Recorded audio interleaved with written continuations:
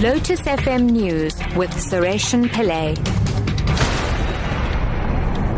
Good afternoon. Gauteng Premier David Makhura has warned against making inflammatory statements, saying leaders must be responsible in how they explain the challenges the country is facing. He was speaking in the Gauteng legislature. Makhura says hard lessons have been learned from the recent xenophobic attacks that claimed 7 lives in the country.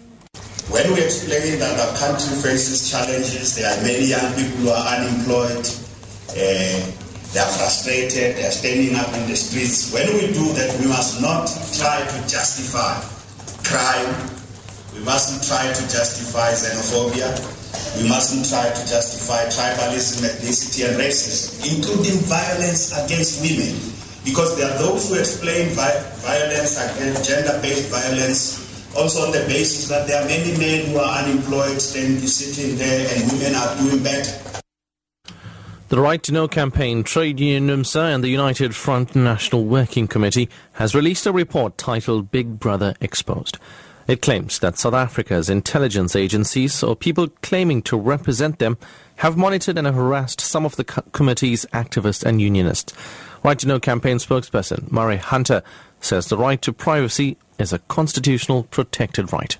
What this report does is it looks at the testimonies of civil society activists who've discovered that their work is being monitored, or that their organization is being spied on by what appears to be the state intelligence structures. There are case studies from Gauteng, around Durban, and other parts of the country where we're seeing a picture emerge that activists are being treated as threats to state security. The right to privacy is a constitutionally protected right, and also by international law.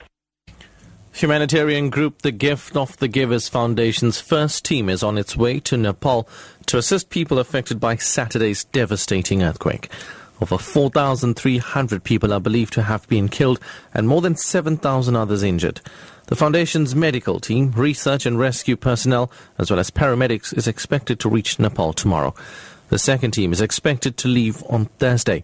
The organization's Ahmed Bam. Besides studying the humanitarian efforts at Nepal, Gift of the Givers will be also having a look at the South Africans that are stranded at Nepal, and we'll be trying to see how we can get them back to South Africa, as well as if there's any medical interventions, medical treatments, we'll be basically taking over that as well.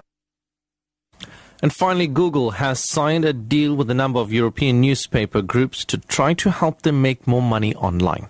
It's promising to invest close to 2 billion rand in new digital projects.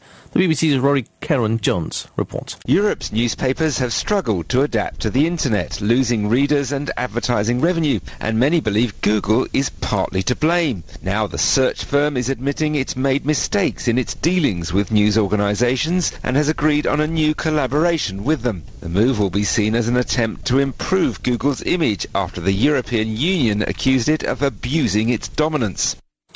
Top story at 2 o'clock. Gauteng Premier David Makhura has warned against making inflammatory statements, saying leaders must be responsible in how they explain the challenges the country is facing.